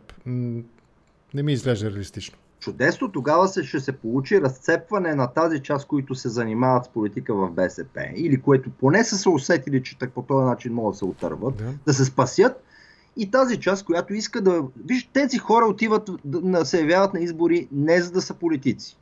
Те отиват за да вземат плащчето, подпорната стена и така нататък. Те за какво им ги инвестират тия пари, бе? Човек, Разбери, бе, те не ги интересува, бе, те си искат си ги върнат тия пари, бе, те са на всяка цена искат да ходят във властта, бе. Не, да не говорим, че доскоро се говореше, че всяко място в листата струва, нали, някаква определена сума, там 50, 100, 200 хиляди. Нали. Аз ако почна 25 годишния си живот да ти разказвам, нали, 94-та съм бил наблюдател на избори, 2001 бях в районна избирателна комисия, междувременно съм участвал в една брой кампании и не знам си какво. Ти знаеш какво чудо е това? Аз съм го виждал как се тая дивотия. Да. И между 2001 и 2009 година, между 2001 и 2013 година виждах как се случват, нали, че вече не се борим с комунистите, с някакво зло, което се е оформило между така наречени демократи, защото те са така наречени демократи, някакви бабаити от някъде дошли и така нататък. И даже моите приятели ме смятаха за ненормален, че се занимавам с политика. Виката, бе, гледай си живота, бе, ето тук гледай, пари се изкарваха, нали си спомняш, той имаше да ръст такъв поне до 2009 година, беше си един такъв непрекъснат ръст, нали, пари се изкарат. Изведнъж 2013-та тия хора се събудиха, изкарали пари, нали, доста по-добре от мене са и финансово и така нататък, нали, което е окей, нали, евала на моите приятели, нали, събудиха се 2013 година, ама сега какво стана? Пеески шеф на ДАНС. А викам, хора, аз толкова години с какво се занимавам? И в един момент оставаме все по-малко и по-малко, които искаме да се занимаваме. И те повечето си напуснаха, казаха, че няма да се занимават повече. Знаеш колко народ си тръгнаха просто? Буквално си тръгнаха от политиката. И най-накрая останахме някакви абсолютно ненормалници. И като дойде 2013 година, ама сега какво стана? Ама то не става от 2012 за 2013. То е процес от 1999 до 2013. Тоест това, което казваш е, че риска сега този процес, който тече, да роди някакъв политически изрод е за пренебрегване, просто защото ще го разкараме и него след това. Трябва да го разкараме. Ама хората не им ли писва. Ето виж, предишния път беше... Чуй. Вярвай ми, ако ти се появи БКП обединена, ти къвци пацифист те виждам най-отпред. Да, но въпросът ми е следния. 2013 очевидно беше допусната грешка. Резултата не ни кефеше. Нали. Стана ясно. Трика, тази част от реформаторския блок, и която хората си тръгнаха. Го засмука яко, нали, плувката засмука яко, нали, на ГЕРБ и така нататък. Хората си тръгнаха. И 7 години тишина. Така сега, ако стане тази грешка, тези 7 години може да станат 14. Точно ще станат 14. Нали, защо тогава да я допускаме грешката? Ама коя е грешката? Грешката е, че, нали, нямаше ясна, поне за мен, нали... Грешката беше политическа. Примерно, реформаторския блок с Кунева... Реформаторския блок влезе в коалиция с ГЕРБ. Това беше грешката. Защото в него имаше достатъчно много скрити колаборационисти. Да. А тия, които не бяха скрити... Трудно, да, някои думички след час и половина разговор трудно ги произнасям. А тия другите, които уж не са скрити били и са били против, що не напуснаха веднага това правителство, те го подкрепиха още в 2 години. В интерес на истината го напуснаха в момента, в който стана ясно, че реформата, както се предлагаше, се проваля. Христо Иванов и там още една група депутати имаше. И пак стигаме. Какви са тия в парламента? Айде пак се връщаме от начало. Джепчии, които искат да си върнат инвестираните пари. С джепчии ти не правиш политика. Каква реформа ще правиш джепчии, бе? Те са джепчии, бе. Ето, стигаме до моята съпротива. Сега на улицата се опитват да ме убедат триото, който да било, че няма значение това, че в парламента ще влезат отново джепчии. Важно е тия джепчии, които в момента не ги харесваме, да ги разкараме. Не. Моята теза е малко по-различна. Коя е тя? Каква е тя? Неминуемо ще влязат джепчии, просто защото те имат пари. Нали, няма хората, особено в провинцията, много е тежко положение. Ние в София може да си говорим каквото си искаме. Да, защото сравнително добре живеем. Да, с това съм съгласен. Сравнително добре живеем. Хората в провинцията има райони, в които общината е най-големия работодател. Да, така е, да. Съгласен съм с това. И наистина нашите проблеми тук в София, те им изглеждат като някакви... Абе, тия там луди ли са? Я да дойдат тук да копаят нивата цял ден. Може отишъл в Англия, вместо си живота да печели по 50 хиляди на ден, нали? Какво говори глупости? Разбираш, това са неразбираеми неща за повечето хора. И затова ти казвам, че тези избори, които предстоят, те неминуемо първа и втора политическа сила ще бъдат двете големи банди. БКП-та, да, двете БКП-та.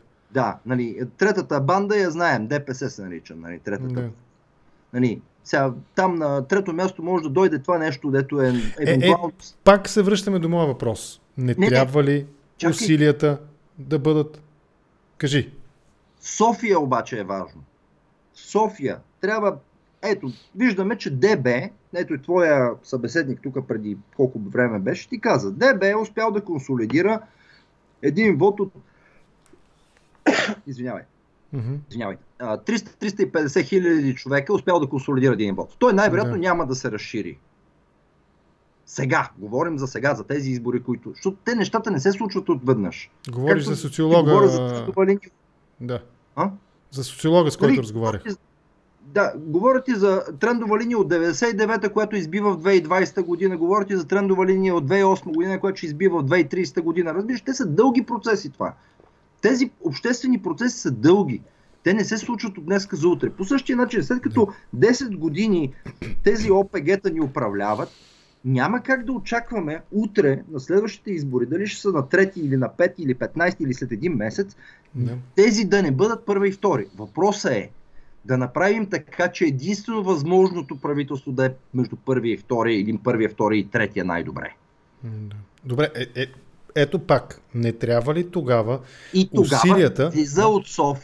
излиза от София това вече организирано и придобило опит общество и вече имаш политическа сила, която като е казала, че няма да влиза в коалиция с тия бандити, не влиза в коалиция с джепчии, не влиза в коалиции с тях, независимо дали са тематични, нетематични, експертни, по теми, не знам си какви глупости. Просто не влизаш тия кретени в това, защото ти си политик. Политика не може да е на всяка цена в правителството. Той може да е и в опозиция. И може да живее в опозиция. Защото идват следващи избори, следващи избори, следващи избори и непрекъснато има избори. Позволи ми сега третия опит ще направя.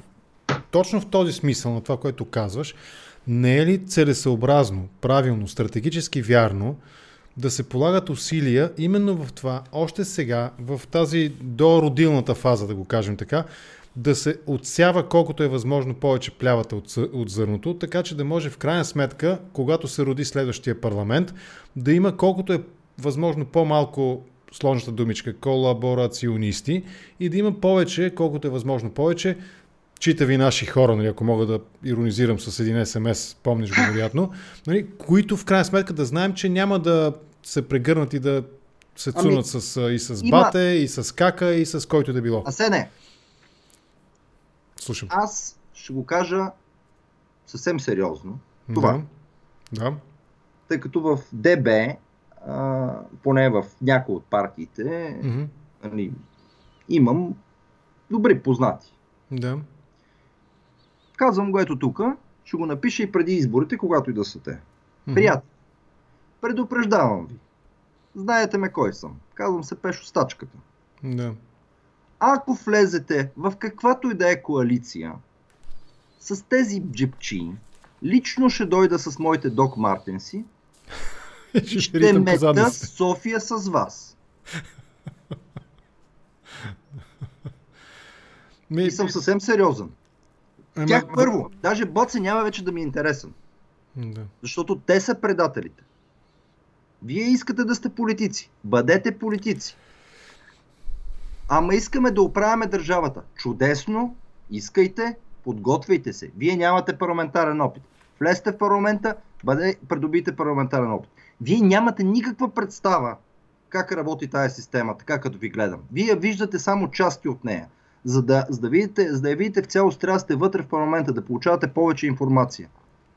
И утре, когато се наложи и когато трябва, това ще е на 6-я месец след като се състави това правителство, гаранция, нали, плюс-минус един месец, вие трябва да сте най-отпред и да поведете не 6-4 или там Виктор колкото е изброил, ще бъдат по 10. Какво е изброил Виктор? Хората. Виктор Димчев, дето брои хората. Да. Ще бъдат по 10. Ще бъдат по 10. Аз гарантирам, че ще бъдат по 10. Добре, това е след раждането на следващия парламент. За да приключим разговора, защото не си иска все пак... Да ти кажа, така се отсява. Ходете, вие, които искате да гласувате за ДБ, отидете им обяснете на тези лидери, щом са там, нали? Защото аз не знам дали са там. Отидете им кажете, никакви коалиции с никой, защото първо ние ще ходим да ви бием. Ама сега, тук ще ги вкараш в дисонанс. От една страна ние ще правим реформи, от една страна, от друга, нали, в което включва и примерно нещо, което Христо Иванов каза, ще търсим тематични коалиции. От друга страна, никакви коалиции. Моята теза е предварителна заявка, никакви коалиции, опозиция до дупка, колкото е възможно. Когато се случи това нещо, съгласен съм с теб, излизате и повеждате вие хората, първи сте на площада. От друга страна обаче, нали, искаме реформи. Значи като заредиш хората с очакване за промяна, тогава ти трябва да работиш за тази промяна. А в политиката работене за промяна означава търсене на компромис и коалиране. Те нямат информация, бе, човек. Те нямат парламентарен опит. Те знаеш каква реформа ще направят, бе? Аз не знам. Каква реформа? Те нямат, разбираш, това е прекъсната традиция. Те нямат никакъв парламентарен опит. Те нямат информация. Те ми говорят за конспирации, планове, мафия, искаме си мафията и всякакви други дивотии. Пак ти казвам, на Пеевски бизнеса му е точно една седмица, като му кръцнеш проектите от държавния бюджет, бе. Той е приключил. Какъв бизнес има Пеевски? Ай ми обясни какъв бизнес има собствен бизнес. Защото на дому сега му знам бизнеса. Нали, биовет. Истински. Реален. На Пеевски какъв му е бизнеса? Магистрали, обществени поръчки. Вестници, пари по европрограмите за реклама на не знам си какво и не знам си какво. Нали? Не говорят за другите пари, говорят и за официалните. Да. Телевизия, всички фирми нашите наливат. Които пак получават пари от еврофондовете и от бюджета, наливат в реклама, да. Иначе какво правим? Фащаме пъпната връв с бюджета и го режем. Да. Какво се случва за една седмица? Аз гарантирам една седмица. Поне, ако съм такова 10 дена. В Дубай. Ще отиде в Дубай човека или нещо друго. Той там си има къща, доколко знам ли, апартамент ли. Там ще се съберат, там всички ще се съберат. Той е мастермайнд. Няма да скучая, да. Мастермайнда, дето си мисли, че ще се върне в България. Бе, няма се върне този човек в България, бе. Васил Бошков. Да, разбирам те. Няма да се върне. Кой ще го пусне да се върне? Те бандитите вече се опитват, се облизват да му вземат бизнеса. Нали, той първо, че му го взе. Чакайте, питам. Гати мафиоте е Васил Бошков. Няма да го наричам с другото име, че се обижда. И как се обижда? Той носи фанелка с череп. Що да се обижда? Обижда дава се. Тези видео... Чакай, знаеш, че в момента е влогър той. Какъв мафиот, който за една седмица му взеха бизнеса, бе? Американците трябва да дойдат тук се учат от нашите, бе. Ние не знаем, прощавай, ама ние не знаем какво са му взели. Ние виждаме на повърхността какво плува там, каква пяна избива. Целият хазартен бизнес. То целият хазартен бизнес е в България, прощавай, ама това не е в щатите, да имаш 51 щата с 51 лотари. Еврофутбол му взеха, това му е големия бизнес. Един бизнес, не е толкова трудно. Билетчетата. Той почти не остана с друг бизнес, бе. Той нове холдинг едно време имаше строителство, такова. Те още първото правителство нещо се договориха и той фалира холдинг пътища. Той ли го фалира, те ли го фалираха, не разбрах, нали? Още първото правителство на Баца. Той почти никакъв бизнес вече, той е само в хазарта, бе. Той остана само... Той, не казвам, че няма пари. Но къде му е бизнеса? И му взеха целият бизнес, като отнеха лицензите на Еврофутбол, за лотарията, участието му в игрални домове и така нататък за една седмица. Гати мафиота. Аз съм впечатлен. Нашите са перфектни, ефективни. Елият днес направо трябва да дойде да се учи, да се излезе от гроба и да се научи да такова. Ма моля ти се, бе, това са как wannabe мафиоти, бе, малумна работа, бе, ужас, бе, тръсна работа. Добре, Пешо. Истината е следната. Гражданите трябва да почнат да се самоорганизират като общност. Като общност. Не да се харесват политически. Да си помагат, защото без тая помощ нямат вариант. А уния, дето се правят на организатори, да се вземат в ръце и да почнат да носят отговорност, след като искат да са организатори. Защото той Арман много добре знае какво се случваше в 97 година в университета. Какво се случваше? Тия неща, които разказа за... Да. Той много добре знае какво се случваше. Дали дъщеря му беше студентка и беше от протестиращите и бяхме с нея заедно. Той много добре знаеше какво се случва в университета. Така че той знае какво отговорност. Ти до сега говори много по този въпрос, но нека ти го задам конкретно въпроса. Как оценяваш тяхното конкретно в момента техните действия в момента като така заявката за организатори на този протест и заявката, че свалят властта? На теб как ти изглежда цялата тази работа? И сега, в началото имаха положителна роля. В началото, там, дето Арман се появи по нова телевизия и така нататък. Нали? Да, аз това му го казах него в личен разговор, нали, преди да го запиша, му казах, че нали, Евала. Това беше според мен много добро попадение. Там имаше и няколко други участия, те бяха последователни. Да. В момента вече, в тази ситуация, в която нали, парламентът вече е работещ, вече се вижда какво ще се случва, нали, че нали, ти имаш ясната съпротива и така нататък, те трябва да слязат от трибунката. А какво? Стигаме до въпроса, който няколко пъти се опитах ти задам и с това вървим към края на разговора, независимо, че сега пазеха да се качват зрителите. Ако нали, продължат тенденцията, изведнъж станат още 200-300 се накачат на клона. Ще стане много голям разговор и вече много тега. Какво трябва да се направи сега? От тук нататък. Според теб, твоята рецепта. Кажи сега, нали, съставките. Сол, чубрица, пипер и ще записваме тук. Вземете си по едно дърво и си го дръжте в джоба. И следващия път, като отидете на площада, заградете целия партиен дом и никой да не може да излиза отвътре. Ще направят обаче КПП-та, както направиха през 2009 година. Веднага след това помниш.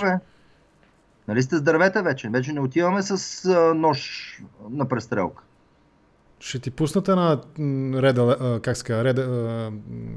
червена бюлетина. Ще ти пуснат една червена бюлетина. Аз не се крия. Вижте, да ти кажа. Да. 97-ма ме биха.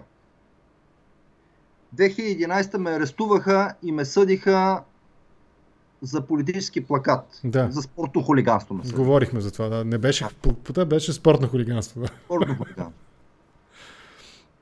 Какво ще ми направите, бе? Какво мога да ми направите? Нищо не мога да ми направите. Не се страхувам вас, на всичко отгоре ви познавам. Да. Знам колко сте страхливи. Просто тия ги знам колко са страхливи. Знаеш ли защо полицията не атакува агитките? На нито един протест. Що? Страх ги. Да. Това съм го виждал на мачовете още 90-те години. Те си познават тия, които са организираните агиткаджии, такива, някои си ги познават. Както ни викат тарторите, да. Някои си познават и тарторите, защото те са регистрирани по полиции, но като видят те по-оформената групка. И в момента в 90-те години, като хвърляха бомбичка от Б сектор, полицията пристига, тя вижда откъде идва бомбичката и примерно там имаш, ясно ти откъде е дошла. Тя е дошла от организираната групичка, от там 10-15 човека. Да. И отива и напада всички съседи, които са обикновено 14 годишните, защото знае, че ако нападне и тия с бомбичката, уния може да извадят още бомбичка и може да извадят и други неща и така хората се притесняват. Затова на нито един протест те не атакуват агиткаджиите. Обаче, понеже съм... Знаят за какво става дума. Нали? Понеже съм говорил все пак и с нали, хора от другата страна на бариерата, да го кажем условно, по-скоро съображенията, както те биха ги обяснили, доколкото разбирам, съображенията са, че всъщност, когато имаш голяма тълпа, когато нямаше ясно разграничение, както примерно се случи през 2009, аз го видях с очите си, тогава хората се отдръпнаха и на практика оставиха там едни 50 на души, които нали, така. Когато са смесени, нали, много така миш-маш, тогава полицията, ако тръгне в този момент, със сигурност ще има много повече collateral damages, нали, отколкото ако има ситуация, при която са ясно разграничими и отделени. Това са тия, това са другите, които са мирните и кротките, нали, и така нататък. Те казват така, ние не тръгнахме, не даваме заповед да се направи всичко необходимо да бъдат изведени, извлечени, нали, задържани тия провокатори, така наречени, защото мислим за мирно протестиращите граждани. И какво после ни набиха? Добре, мирно ни набиха. Да, мирно ни набиха, да. Не, сега, това ще прозвучи сигурно скандално, но аз не виждам как да го кажа по-политически коректно. Съгласен съм с теб, това беше и твоята теза, че когато отиваш да правиш революция, трябва да знаеш, че ще паднат жертви. Много свидни жертви ще паднат, както би казал професора Близнашки. Комунизма е един чист идеал, в името на който са загинали много светли личности или обратното красив идеал. Революцията е един красив идеал, в името на който ще бъдат арестувани хора, ще бъдат бити, ще бъдат обгазявани. Вероятно е да пострадат и журналисти. Колкото и да е неприемливо, скандално, брутално, спор няма в този въпрос, но тази вероятност винаги съществува. Като отиваш на уличен бой, аз имам един много смешен приятелски такъв момент, една вечер 3 души приятели, няма да го разказвам, че много дълго ще стане. Така че трябва да си готов за това нещо в крайна сметка, не е ли така? Да, трябва да си готов. Както аз пак ти казвам, когато останеш много съвети, що 12 часа пред парламента. Да. 97 година, на 10 януари съм останал след 12 часа парламента. Аз знаех, че ще ни набият. 12 през нощта. Аз знаех, че ще ни набият. Виж, 2009 година, между другото, не очаквах да ни бият. Просто нямаше такива предпоставки, ама тогава... Не, то стана ясно. Когато стана ясно, че кмета Борисов е казал, че има бомба, стана ясно. Да. Но става дума, че 2009 нямаше такива предпоставки да ни бият, нали. Но 2009 явно се бяха притеснили, че доста не под контрол група, за което аз вече ти говорих, че просто ни унищожиха като гражданско общество. Видях го с очите си го видях. Как стана? Аз бях там точно където пробиха и атакуваха, за да разрушат озвучителната уредба. Нали. Те, те пробиха един кордон директно към паметника и там смляха палатката с звука и всичко. Да, аз бягах отзад, нали. Както и да е. Но става дума, че те не случайно политиците в България след 1997 се притесниха, че ако имаш някакви независими самоорганизирани групи, ти трябва да почнеш да се съобразяваш с тях. Т.е. трябва да вече да станеш представител. А така като една равна маса и като всеки протест е някакъв един вид, ама само да не стане политически, Това е пропаганда, това са клишета, това са глупости. Те унищожават... С това съм съгласен, че това са пропагандни клишета, които унищожават протеста да не стане политически. Искаш ли да приключим? Политически. Гражданите да не се самоорганизират, да не се, как се казва, да отидем да се помиришем и да се харесаме, бе. Или да не се харесаме. И да излезат групите, тези групи, които в американската конституция са заложени, че ги има. Мадисън го е писал преди 200 години, Мадисън го е писал за тия групи, дето се помирисваш и кажеш, ти си от моята кръвна група, бе. Те просто се стараеха да го няма това нещо. Стараеха го се. Пешо, искаш и тук на това да приключим, че пропагандата, че всъщност да не се политизира е вредна, която унищожава потенциала пропаганда. Да. Окей, нека да приключим тук. Час и 50 минути ни е разговора. Благодаря ти много. Да се качва тренда в момента, но ми се иска да приключим, за да те оставя и теб на мира. 2 часа е много, да не прехвърляме 2 часа. Благодаря ти. Само няма да е така, защото в Англия го използвам така и малко е... Вулгарно. Неприлично, да. Неприлично, да. Той има и други такива символи, но да, така е жест. Но аз поне аз им обяснявам, аз съм от България и правя така, и ме гледат. Вече почнем да свикам да са така, да. Да, той е като, на мен всички сърби приятели ми се смеят, като им предлагам да ги карам до гарата, примерно. Не, това е друга тема, да караме. Да не я почваме тази тема, да. Окей, Пешо, благодаря ти много за този разговор. Изключвам те сега от видеото, прекъсни ти връзката, аз ще кажа 2 думи за довиждане и следващия разговор ще го проведем, може би за Гешев, както говорихме. Когато кажеш. Само да натрупаме още малко информация. Да, няма да е след 2 дена, да мине малко, да се оталожи този разговор, да се извърти, да го изгледат, да се натрупат. Тези, които гледате в YouTube, цъкнете по един лайк, ако искате, или обратното на лайк, ако не ви е харесал, но не вярвам да не ви е харесал. Натиснете бутона subscribe. Пешо, изключвам те от разговора. Лека вечер ти пожелавам. Благодаря за този разговор. Чао за сега.